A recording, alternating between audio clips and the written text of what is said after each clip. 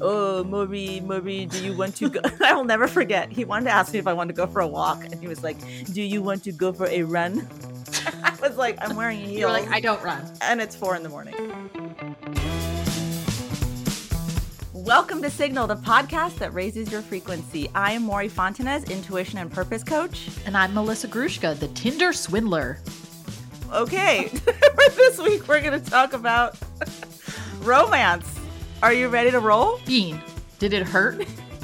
What? Did it hurt when you fell from heaven? Ew. Let's go.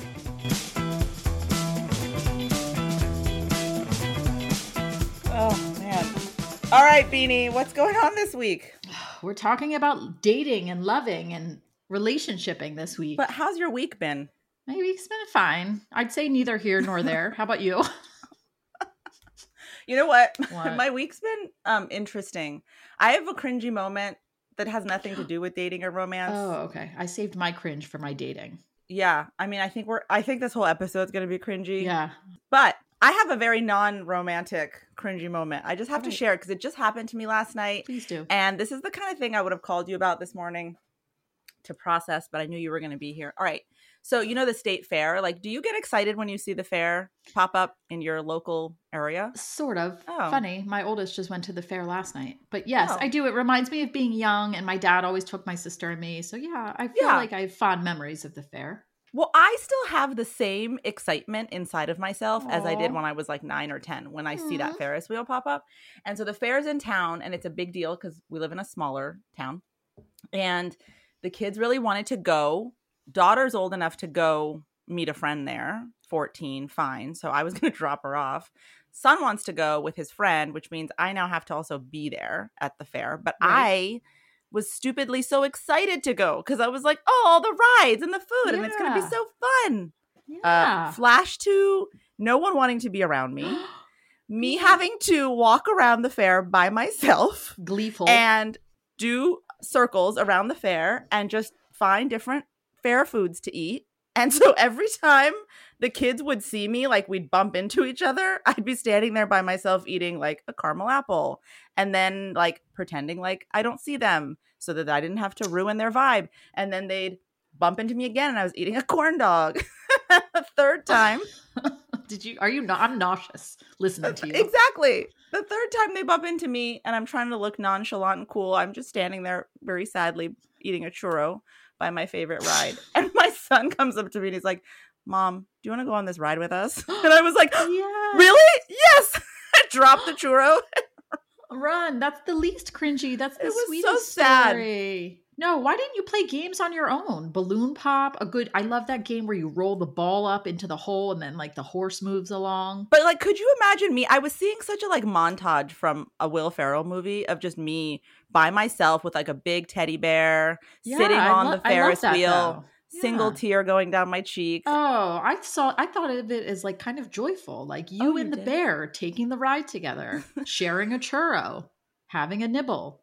The cringy part is that my kid felt sorry for me because he's like, if I don't go on a ride with this bitch, she's going to end up eating the entire fair. And that's not going to be And cute. you did. Anyway, what's your cringy moment? My cringy, I was saving it for dating stories. Oh, you are? I thought you were my saying God. like old cringy dating stories. Can I give you a cringy dating related thing before we get Always. into it? All right. Have you watched this show on Netflix, The Perfect Match? No, I'm going to say every time you Stop ask it. me if I've watched a show on Netflix, the answer is almost always no. Why? Okay, I need you to watch The Perfect Match. You're going to hate it. Okay, it is great. this like reality game show dating thing Yes. hosted by Nick Lachey, obviously. And Necessary. it's all of these Netflix other reality show people who come to this place in Panama, to this house. And they are like 5 women, 5 men. And they have to match up, right? Like they're single. Right. And then they do these challenges, and whoever has the upper hand, whichever couple has the upper hand, goes into this room and gets to bring in 2 singles like of one gender. So like they'll bring in 2 female singles or 2 male singles to basically throw the balance off, because the way you win this game is after 12 weeks or some shit, the couple who stays matched in the house at the end wins, right? So the entire goal is that if you see chemistry, with to someone to throw it off and bring in like a hot person, or like some of them have history with other people and like then the exes come in.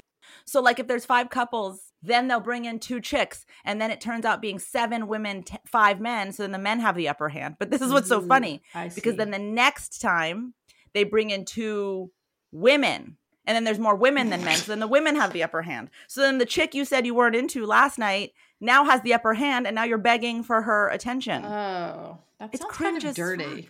Yeah, it's so uncomfortable. Are you enjoying that? So do you like that? I don't want to feel uncomfortable, especially at night.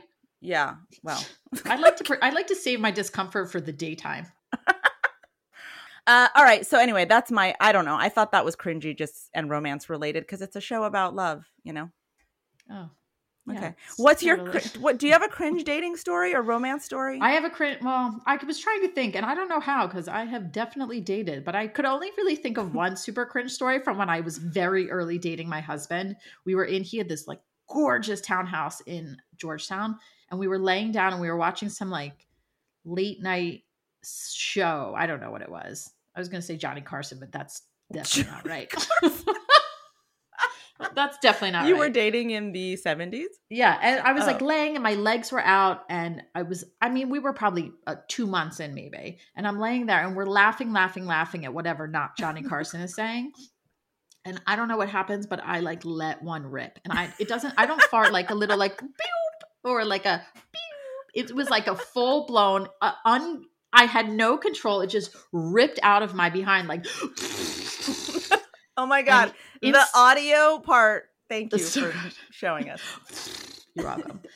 And instead of being like, trying to brush it off or ignoring it and making me feel better, my, at the time, boyfriend, now husband, like slow motion turns his head with his mouth agape at me, slow motion, because we were both facing the TV, looks at me. I am looking dead at the television, refusing to make eye contact with him. And we just sort of sit there. He doesn't say anything like, it's okay. I didn't say anything like, oh, pardon me. We just kind of sat there staring. Wait, you didn't say anything? I didn't know. It was so aggressive. I didn't know how to respond. I was 20. I didn't know what to say. Oh my God. And then he like went to bed and I couldn't even gather myself to go up to bed. I just like kind of laid on the couch thinking if I should just leave or stay. That is, I feel like he should have said something to make you feel better. Agreed. I'm not happy about the way that was handled. Thank you. Like, yes. Right. I would have done the same, or I would have if he farted, I would have farted back or something. Yeah. We all fart, friends. You don't see that on Perfect Match. There's none of that real stuff. They're too hot to fart. I thought I was too hot to fart. But you know what? The message here is everyone farts. That is. I think that's the takeaway. That is the takeaway here. If you get anything out of this episode, let it be everyone farts. Okay, but here's my transition. Okay. It'll be seamless, I'm sure. No, we talked about doing this episode. We were like, we should talk about romance and love. And then we were like, that's a really big topic. So what's our take? What do we mean? And I think the reason we both wanted to talk about it is because at this point in our lives, having been in relationships for a long time, we look back and realize how idealized love and romance is in society. Totally.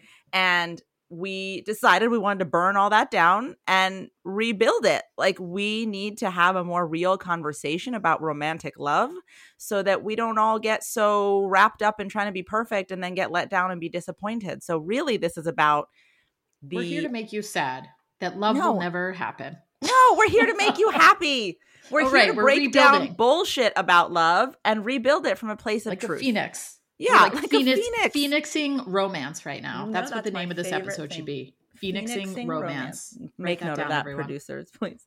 All right. So anyway, listen. We both agree romance is deeply idealized by many, many, many things in life and in society. I tend to think that like the way that you're raised and the culture you're raised in is the very first. Definitely. Go at that. Definitely. Like, can you give me an example from your childhood? Absolutely. Can we let everyone in the fact that you're Persian? I think Persian and perfect. What? Perfect and Persian. I think we've said that, but I'm Persian. Absolutely, it's idealized in my culture on multiple levels. First of all, I come from a very like romantic culture. Like, have you heard of Rumi? Yes. Rumi's a poet that Persian. lots of people like to quote when they Of are in course. love or talking about love. Rumi's Persian. Farsi is such a poetic language. It's such a language that's focused on like, expressing love in a million different Oh, ways. wow. I love that. I didn't know Yeah, that. Oh. absolutely. It's a very love-oriented, romance-oriented language and Oh, culture. wow. And so I think that in itself really is kind of pervasive in little tiny ways. Like, I remember hearing, our parents getting together and reciting poetry in the living room. And like, What?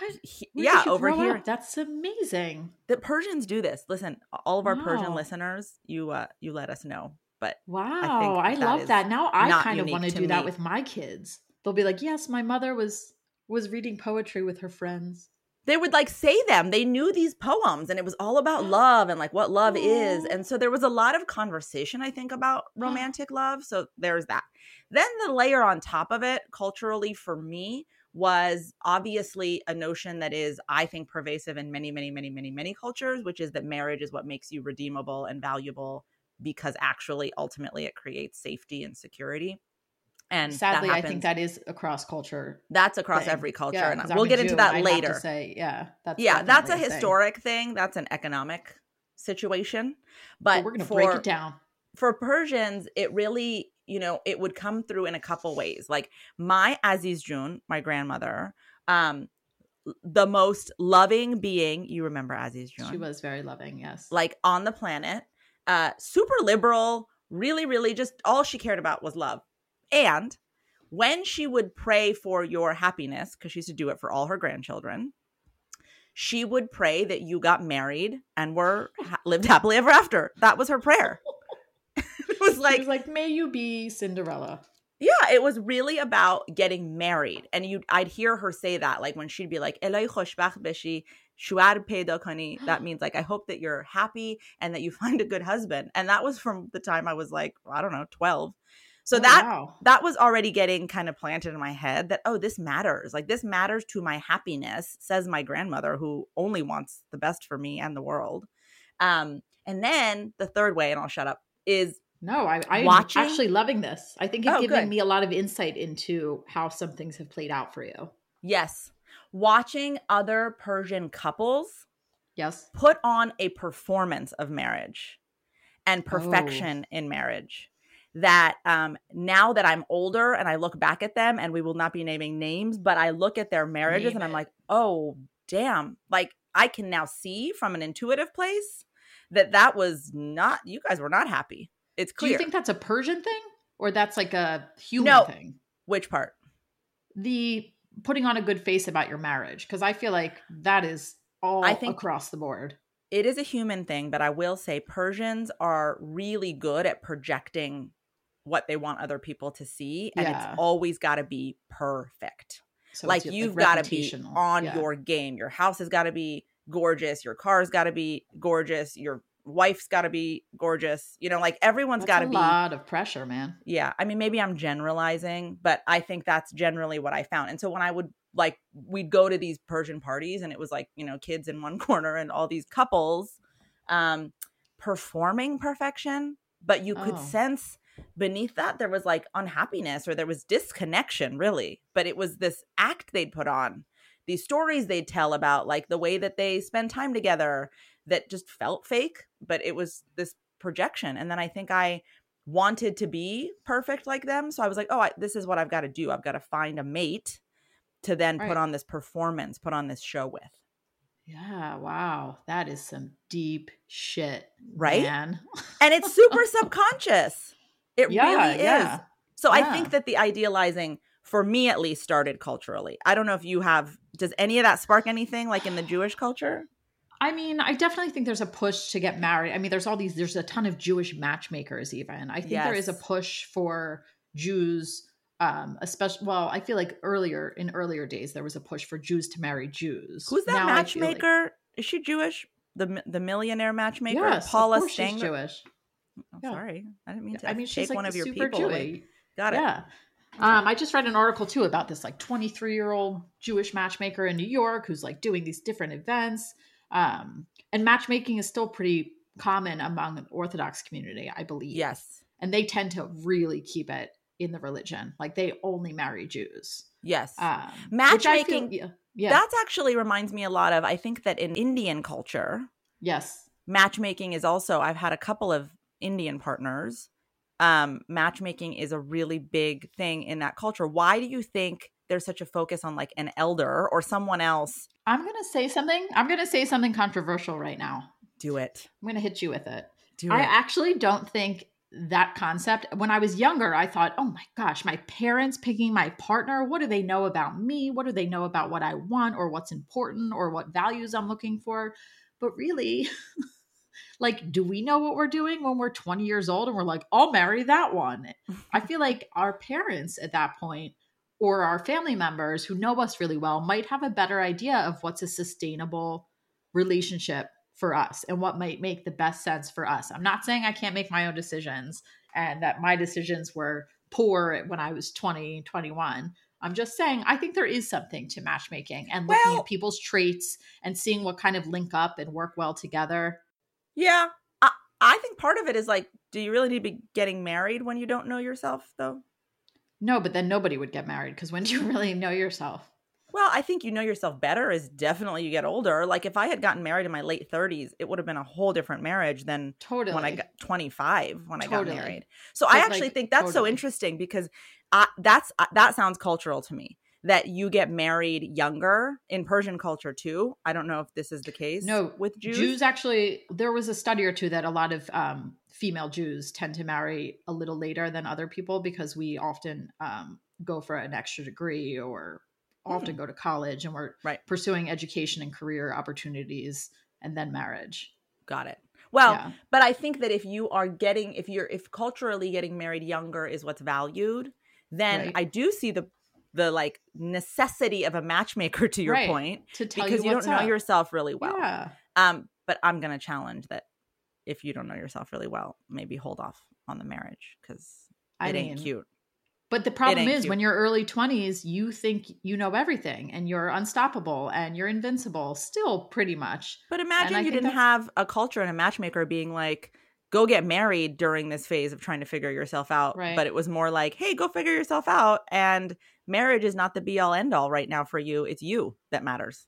I agree. But try telling that to a 22-year-old. No, that's what I'm saying. I think a 22-year-old would be open to that message if they weren't raised with and trained that mattered so much. Maybe. Yeah, that's true. And especially if your friends around you start getting married and you're feeling this pressure to like hop on that bandwagon. I do think that is generational though. I think that now the marriage age is much getting older. It is. I think rightfully and so. I think that there's not as much of a push to have children immediately as there once was. So I think that impacts age too. Yeah, totally. Okay, so there's the culture part. Then there's obviously the media part. Do you feel like there are movies that shaped the way you thought about love and romance? I mean, immediately coming to my mind is first and foremost Dirty Dancing. One of my favorite movies of all time. I guess that is kind of, it's not rom-com, it's a little darker. Just that whole concept of sort of marrying. This actually applies probably to what we were just speaking. Were Jewish, right? They were Jews, but Johnny wasn't a Jew. Right. So he wasn't a Jew, and he was the staff at the resort that they were staying at. So it was definitely marrying out of religion and marrying out of class. Yes. Yeah. So her daddy, who was super accepting of like everyone in the world and wanted to help, wasn't pleased with his baby falling in love with the wrong person, essentially. In his mind, what the wrong person was, despite the fact that they danced like no other and they were in love and nobody puts baby in the corner. See that it's bringing up. But he saw the light at the end. But what about that movie spoke to little young Melissa? What did you want? The true love conquers all, because at the end he says no one puts baby in the corner, and he just sort of like, he goes to say something and then he doesn't, and then at the end he comes up and he says, when I'm wrong, I say I'm wrong. The dad. And he says that to Johnny, and Johnny's like, oh yeah. And then it was like, yeah, true love really does win out. Oh, you know another movie that I just came to my What? mind thinking about it? Same exact story. Titanic. Uh-huh. Ugh, I know. she needs to marry who she needs to marry. Yes. Mommy told you who to marry. She doesn't love that guy. He's not even that nice to her. He's kind of physically abusive. Yeah, But her mom very says you need to do abusive. it. Yeah, Yeah. yeah. He's emotionally abusive as well. Mom says you But- need to do it for financial reasons. Correct. And you need Yeah. to do it for mommy. You don't just need For to do it mommy. for you. You need to Yeah, do yeah, it for yeah. me. Right, Right? right. Because And she's dad like, left "But them with wait, debt. yeah, but I love Jack, man. Jack's Yeah. where my heart is." And she's like, Yeah. "I don't care. He's Right. not cool." Yeah. Yeah, yeah. But So the you are heart wants what drawn the to heart these wants. like forbidden love kind of vibes. I guess I am. Oh, Why? I What's wonder that if say that's about me? What I do you don't think know. that We gotta means? analyze that. Wait, Forbidden love. hit me with a movie. Okay, my number one romantic movie that I love, and if you make fun What of is this me, going to be? I don't even want to know. I don't want to hear it because I'm almost sad that what if it makes me mad at you? you can't get mad at me. It's not best friendship to get mad at me. Go. It's Notting Hill. Oh, Jesus. I forgot that. I remember you love Notting Hill. So much. Same thing. I don't think that's forbidden love. A movie star is dating this like Joe Schmo who lives in this cute with It is a class roommate. thing. Yeah, that's true. It's the class thing again. Like you're not who I'm supposed to be with, but I love you anyway. And the heart wants what the heart wants. Yeah, and it's a little like I think that what I love about it is that it is such a celebration of her as the partner. I think that's what I liked. Oh, I like that. I like that it was about her and it was not about finding a guy. It was like him really chasing her. That was the first time I think I really saw that in a movie. I think that's what I liked about it. I like your But like better. then he's gonna like do anything for her and burst. I love bursting into press conference scenes.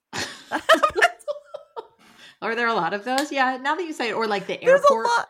How about running after someone running in the after airport? someone in the airport? For this sure. was pre 9/11. Yeah. But even post 9/11, they're making movies where people are running to the gate, and I'm like, excuse me, I need some kind of TSA moment. Yeah, here, like where they were waiting in line the whole time. Yeah, or like run on the plane, and they're like, get off the plane with me. Nice. Yeah. Anyway, so Notting Hill. Do you know what though? I also love old movies. Like old love. That's even more, I feel like, in line with indoctrinating old standards. Yes. Yeah. And my favorite movie of all time is An Affair to Remember. Have you seen that? Oh, really? Yes. With Deborah Kerr and Cary Oh, Grant. yes, of course. Oh my God. That movie, first of all, has been remade. I saw the Bollywood version of it. Ooh. That movie's been remade a million times. I've really never seen a remake, only the actual film. Do you remember the like general theme of this movie? And it's they meet on a ship. It's sort of Titanic-esque, but it does not sink. Blessings. And then he's engaged. She's promised to someone else. They're both promised to someone else. But they fall in love in the like crossing that they do, across the Atlantic. They fall in love in those 7 days. Look at your face. You're getting taken back to the moment. And then they promise each other they're going to go break off their entanglements and they'll meet at the top of the Empire State Building. Wait, so do you know what movie is based on An Affair to Remember? Sleepless in Seattle. Yes. And they're going to keep the trivia coming, man. It's my favorite. They're going to meet. You get really excited about trivia. I do. I love trivia. I actually just told my kids the other night, we were watching Wheel of Fortune, and I was like, did you know that Bean has been applying for Best Friend Week for Wheel of Fortune for the last 10 years? I'm not going to lie. I even ditched you, and I've applied on my own because I love Wheel of Fortune. Oh, my God. Best Friend Week is too specific. I'd have to have it too narrowed down. I need to get on there. Pat Sajak. We're going to move on because that broke my heart. Sorry.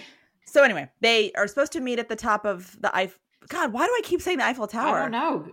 I know why. Because you got that Frenchman in mind. I got that French love. I can't wait to tell that story. Anyway, they're supposed to meet at the Empire State Building. And then, I don't know, should I spoil it? Maybe I shouldn't. Watch this movie. Because the way it ends is so, I can't even. It's a tearjerker. It's a tearjerker. It's beautiful. And that really shaped my idea of love. Oh, it did? I think like do anything for each other, like anything for each other to get the true love. Wow. Yeah. Do you have any other ones? I mean, I kept thinking of all the Disney movies, but like in a negative way, because it's always these women whose moms aren't in their lives and they're gonna like, I don't know, do anything to get the attention of this prince, and it seems really outdated. Oh, like the Little Mermaid. The Little Mermaid, which my mother. It's my favorite movie. I know. It's one of my favorites too. My mother doesn't like it because Ariel willingly leaves her father for a dude.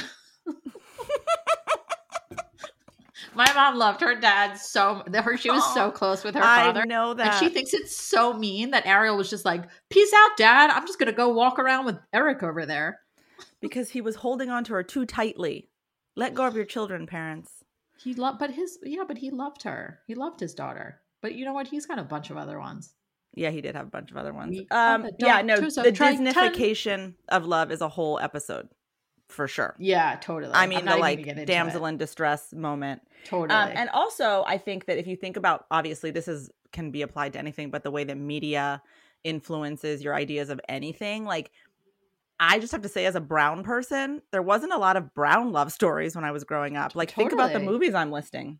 Yeah, that's all white people movies. I mean, super white. Yeah. Super white people movies. And so then I think I think influences what you think. I think I like white picket fenced my ideal marriage or love because I watched it through such a white lens. Wow. That's really unfortunate, I guess. Yeah. Not I guess. I know. You know. I know it. You know it. You knew it because you walked into my first house and I had some stupid saying on a it wasn't live, laugh, love, but it was something like that. I don't do well with sayings. You were very upset. On words, on posters. You were like, you are the whitest person I've ever met. Anyway. You're like, that's because I grew up watching white movies. Totally. That is honestly what it is. And listen, so let's wrap up this idealization phase with just saying this. I'm writing a book right now. I think I've talked about this. I just finished this chapter on love. And one of the things I talk about in the book that I think needs to just be really clear to people is that this idea of monogamous, heterosexual, long-term commitment or marriage is a historic artifact that's about economic security. Yep. Period. Oh, snap. You wrote a chapter on that? I did. I mean, I mentioned it. I wrote about other things. But what I mean by that is like we have romanticized something that hundreds of years ago began very utilitarian. It began very much about we need to increase our land. Women couldn't work, so they've got to be somehow offloaded as a liability, a financial liability. Marriages were contracts that added to wealth. You get 5 cows for the totally. Correct. Yeah. And so what's funny, I think the joke, like I think if, there are I'd people. I'd give 5 cows to marry you. You would? Yeah. Just 5? I'd give 20 cows. Okay, that's better. Okay. I think that if there's like a great, universe out there watching us and laughing, because my guides are comedians. I can't talk right now. Would be comedians. So if there's angels and guides up there guiding me, they think everything's hilarious. I'm sure yours do too.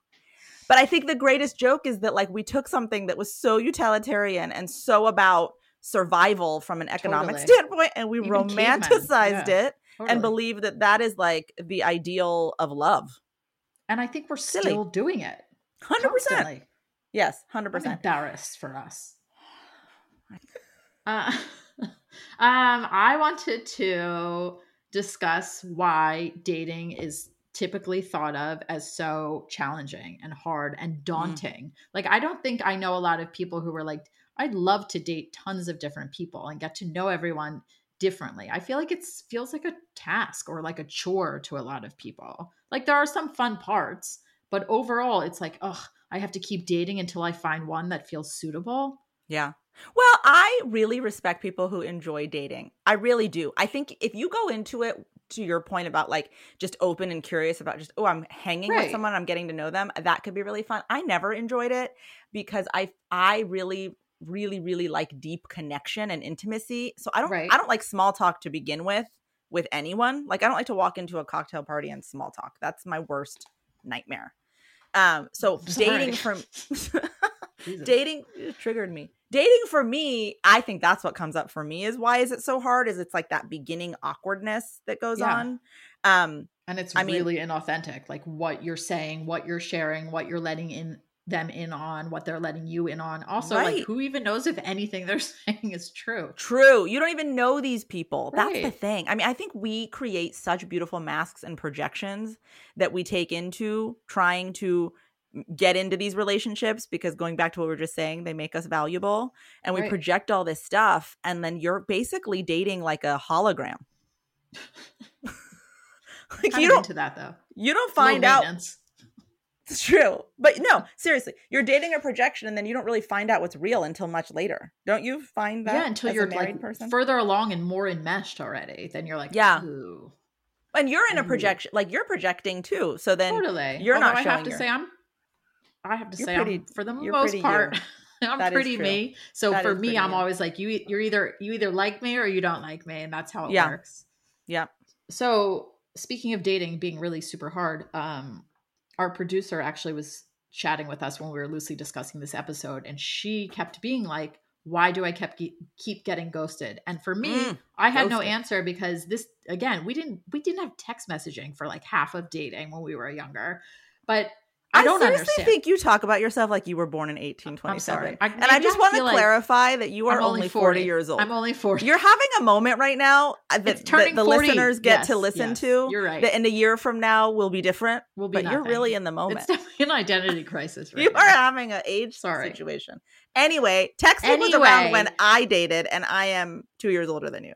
So I'm curious about this ghosting situation, because I don't get it. Like, why are people not just saying like, oh, this isn't working out, or you're not my type, or whatever. Like, you said this and I realized we're just not aligned. Like, why can't people just share like, this isn't working for X, Y, and Z, instead of making somebody wonder the whole time, like, what did I do? What happened? Was there another person? What's your take? I think we have not been taught to have courageous conversations with each other as human beings. And I think it's just easier once you don't feel the vibe for whatever reason to disappear and like literally just not show up. Our producer who asked this, I don't know why the hell she keeps getting ghosted, because she's fucking amazing. Yeah, if anybody wants in. But I also think that sometimes people, it could be a million things. That's the thing. Like, you don't know who you're going out with. Talk about the projection. They're showing you one side of them, but what's their truth? You know, maybe they're intimidated. Maybe they're scared of commitment. Maybe they're getting a little too into you. Maybe I don't know. Maybe the chemistry is not there. Who knows? But to your point, shouldn't there be a conversation about it? Yes. Like, if you're going somewhere and you're not going to show up, you text and say, I'm not going to show up. Yeah. So I feel like you're sort of like traveling alongside of this person who you're attempting to date or whatever. And then like, you think you're both going in the same direction, and then suddenly that person just veers left and doesn't tell you. I don't understand it. I think it's rude, I don't understand, to be totally honest. It is so inconsiderate and hurtful and harmful to ghost. And immature. Like, hear my voice. It is so much better to just send that text and be like, you know what? Let me just give you the language. Just type this. Those of you that are ready to ghost. Oh. Hey, I have enjoyed hanging out, but I am just not feeling the vibe / the chemistry / the connection. Use your words. And I wish you well. Use your words. That's it. Use your words. I know that feels harsh. Use your words. I know it feels harsh, but it's so much more harsh to disappear. Totally. Like, on the receiving end, I would 1,000 times rather receive like, you're not my type, than sitting there wondering like, what's the deal? Did this person what's even worse than ghosting though? No. Gaslighting the other person to think it's their fault that you're not into them. That is even worse, because then it's like, I'm going to communicate because my conscience won't let me just disappear, but I need you to feel like it's your fault that I'm not into you. And then that leaves the person with this like wound that a coach like me has to go clean out years later. Ew. That sounds gross. That sounds energetic. Infectious. It's energetic. There's no pus or anything. I think that's even worse, honestly, if I'm being honest. Yeah. I mean, I even tell my kids, like, when, there's all these elementary school, like, friend issues. And I'm always like, everybody doesn't have to like everybody. You just have to be nice. You don't have to like every single kid in your class. Right. You just have to be nice and cordial to them. Unless they're being really unkind to you, then you can defend yourself. Yeah. But other than that, like, just separate, just move yourself away, but be nice. And part of being nice is not ghosting, in my humble opinion. Or gaslighting. Wait, but Bean, do you? Yeah, I have the ultimate ghosting story ever. Ooh, maybe this will make our producer feel better. Yeah, do you remember? This is your favorite story ever. Wait, is this Frenchie? Yes. Oh, I didn't really think of it in terms of ghosting. Are you kidding? This is the worst ghosting story. Ghosting is a newer term. Oh, wait, please. People are going to lose respect for me. I beg of you, for everybody out there, to do your French accent. I beg of you. My horrible French accent. It's how I fell in love with you. If we have any French listeners, they're going to stop listening to this. No. Okay. Listen, this is a long story. I'm going to tell it as quickly as possible, and just I hope people respect me. I kind of want you just to tell it as long as possible. This is right out of college. Let me just put that out there. I was like 22 years old. I went to Barcelona with my friends. The four of us had like 2 weeks in Spain. It was amazing. And, but I was dating my best friend's brother when we went, and my best friend was there. So this is where it gets a little juicy. And we went to Barcelona and we were having so much fun, and we were at a club, and I see this guy from across the club, and I just am like, I must have this person. That was it. It must happen. And so we had total that like vibey, eye contact, chemistry, all that stuff. We end up like all staying really late, the four of us, and he had like 3 friends there, and it ends up being the 7 of us. We're hanging out, and he's like, oh, Marie, do you want to go? I will never forget. He wanted to ask me if I wanted to go for a walk, and he was like, do you want to go for a run? I was like, I'm wearing heels. You're like, I don't run. And it's 4 a.m. And he's like, oh no, a walk. And so then I fell head over heels in love with this Frenchie in Barcelona. And we traded phone numbers, and I got back, and I was like vibing him too hard. So I had to break up with the boyfriend, which was so sad. Oh, I'm sorry for his loss. That was not a nice way to end a relationship, but like there was chemistry with this person. And so, but did you use your words? I used my words. Absolutely. We'd been dating for 4 years. Yeah. Yes, you used your words. You were like, this is happening. I'm sorry, but this is how it's happening. Yes. And I texted, and the Frenchie would like buy calling cards and call me every day and talk to me every day about how is my day going. And I just loved it so much. And then we were in love. I mean, this was like after 2 months. I went to Paris to visit him by myself. Like Safety. As a parent, I'm like, God damn the karma I have created by myself. Like I don't know. Imagine your mother's so many things happened. He got into a fight on the street once. Come to find out, I guess he was a drug dealer of some kind. Whoops. Didn't know that then. Came back still in love. Wow. Congrats. Decided he must come to the States. Yes. He was going to move to the States. Makes sense. And with his cousin Momo. Momo. Can you call me that? Yeah. And so I was like, cool, I'm going to help you out. I leased an apartment. Holy shit. My friends and I, my poor friend Ernesto and Cal, shout out to them. You leased an apartment for them? For them. And my friends helped me like get furniture and like put the apartment together. I mean, we were in love. They were going to move to America, and we were going to be together forever. Mr. and Mrs. Frenchie. Yes. That's my French accent. Then they showed up, and it was like the happiest 7 days of my life. Oh no, it came to a quick because end. Then clearly, obviously, it all started falling apart, because who the hell thinks that this is going to work when 2 people who don't have a work visa or a green card? You thought it was I did. This is the brilliance of a 22-year-old. Yeah. And they showed up, and I think they thought, this is now that I go back and look at it, I think he thought I somehow was like a rich girl or something. I really do. You give off that vibe. Yeah, and I was not. And so they came and stayed in the apartment, and like he just started getting more and more distant and like wasn't really wanting to like even touch me anymore towards the last end of the week. And they were supposed to at least stay for, a couple months. And one day I'm calling and calling and calling. He's not answering the phone. So I call my friend Ernesto. I'm like, let's go to the apartment. I'm really worried. And we walk in, and they're gone. Where's all your stuff? The furniture's there, but their stuff's not there. Where were they? They went back to Paris. Without telling you? Yes. Like you've always told me this story, and I've laughed and we've giggled, and you do your French accent. Like you said, it was a long story, but you really kept pretty concise. But in the longer version, there's so many good French accent stories that I've always been so drawn to that. And what I didn't really realize is how he fucking ghosted you, and now I'm mad. I feel like he rejected you, which now that I'm thinking about it, I'm thinking like a lot of dating is really tough because people don't like to be rejected, and you're putting yourself out there saying, am I good enough for you, or am I not good enough? Ding, and basically the majority of the time, unless you're married, it's basically like either you're not good enough for me or I'm not good enough for you. And that's rejection. And that's really hard to swallow. I would argue, actually, that is such a brilliant point. Dating is so hard because it's about rejection. And I would argue, I'm going to disagree with you here. Oh. That is also ever present in a marriage or a committed partnership. Like what? Rejection? The concept fear of rejection. Yes. Yes. Yes. Because it happens in little micro moments too. It's like, disagreements can feel like rejection. Lack of intimacy after you've been together for 10 years can feel like rejection. There's like lack of communication, which happens so much in marriage, can feel very hardcore like rejection. Yes. And I really think that is about like feeling like you want to be seen. And when your partner can't see you and really show you that they see you and they can attend to your needs and that they value who you are, that is the ultimate form of rejection. 100%. In fact, I almost feel like it's more weighted when it is your marriage because you're in this like hardcore commitment. Whereas when you're like early dating, you can feel rejected and then you're like, whatever, I'm moving on. Yeah. You know what I mean? But in your marriage, you're like, I'm going to keep feeling this rejection if something doesn't shift.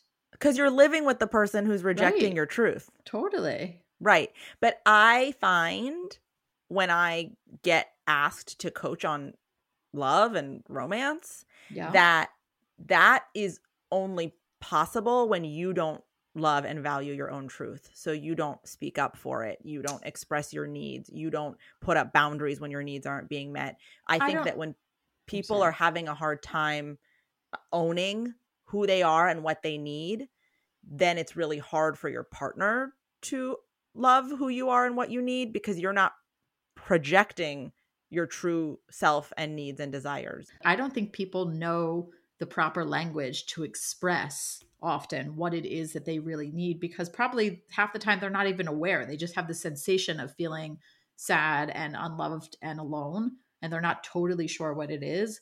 But I think a lot of it, there are people who want to do that. They just don't have the tools. That's all.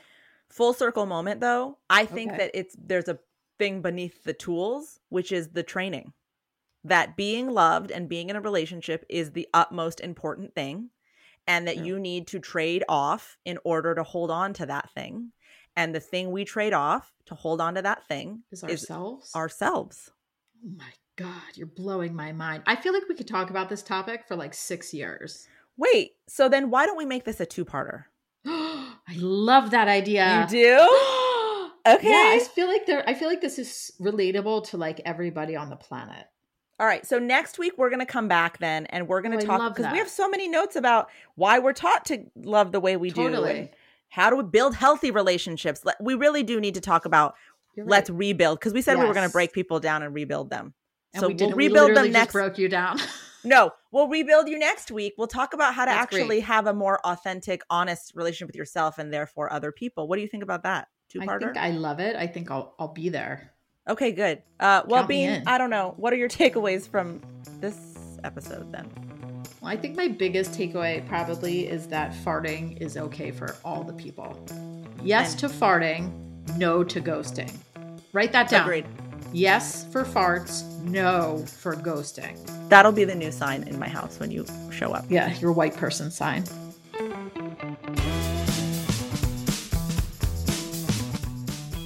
This has been another episode of Signal, the podcast that raises your frequency. This podcast is co-hosted by me, Maury Fontanez, and Melissa Grushka. Special thanks to my production team, Anushri Thekadet, Arman Kassam, and Anais Islami. Don't forget to join us next week for another episode. See you then.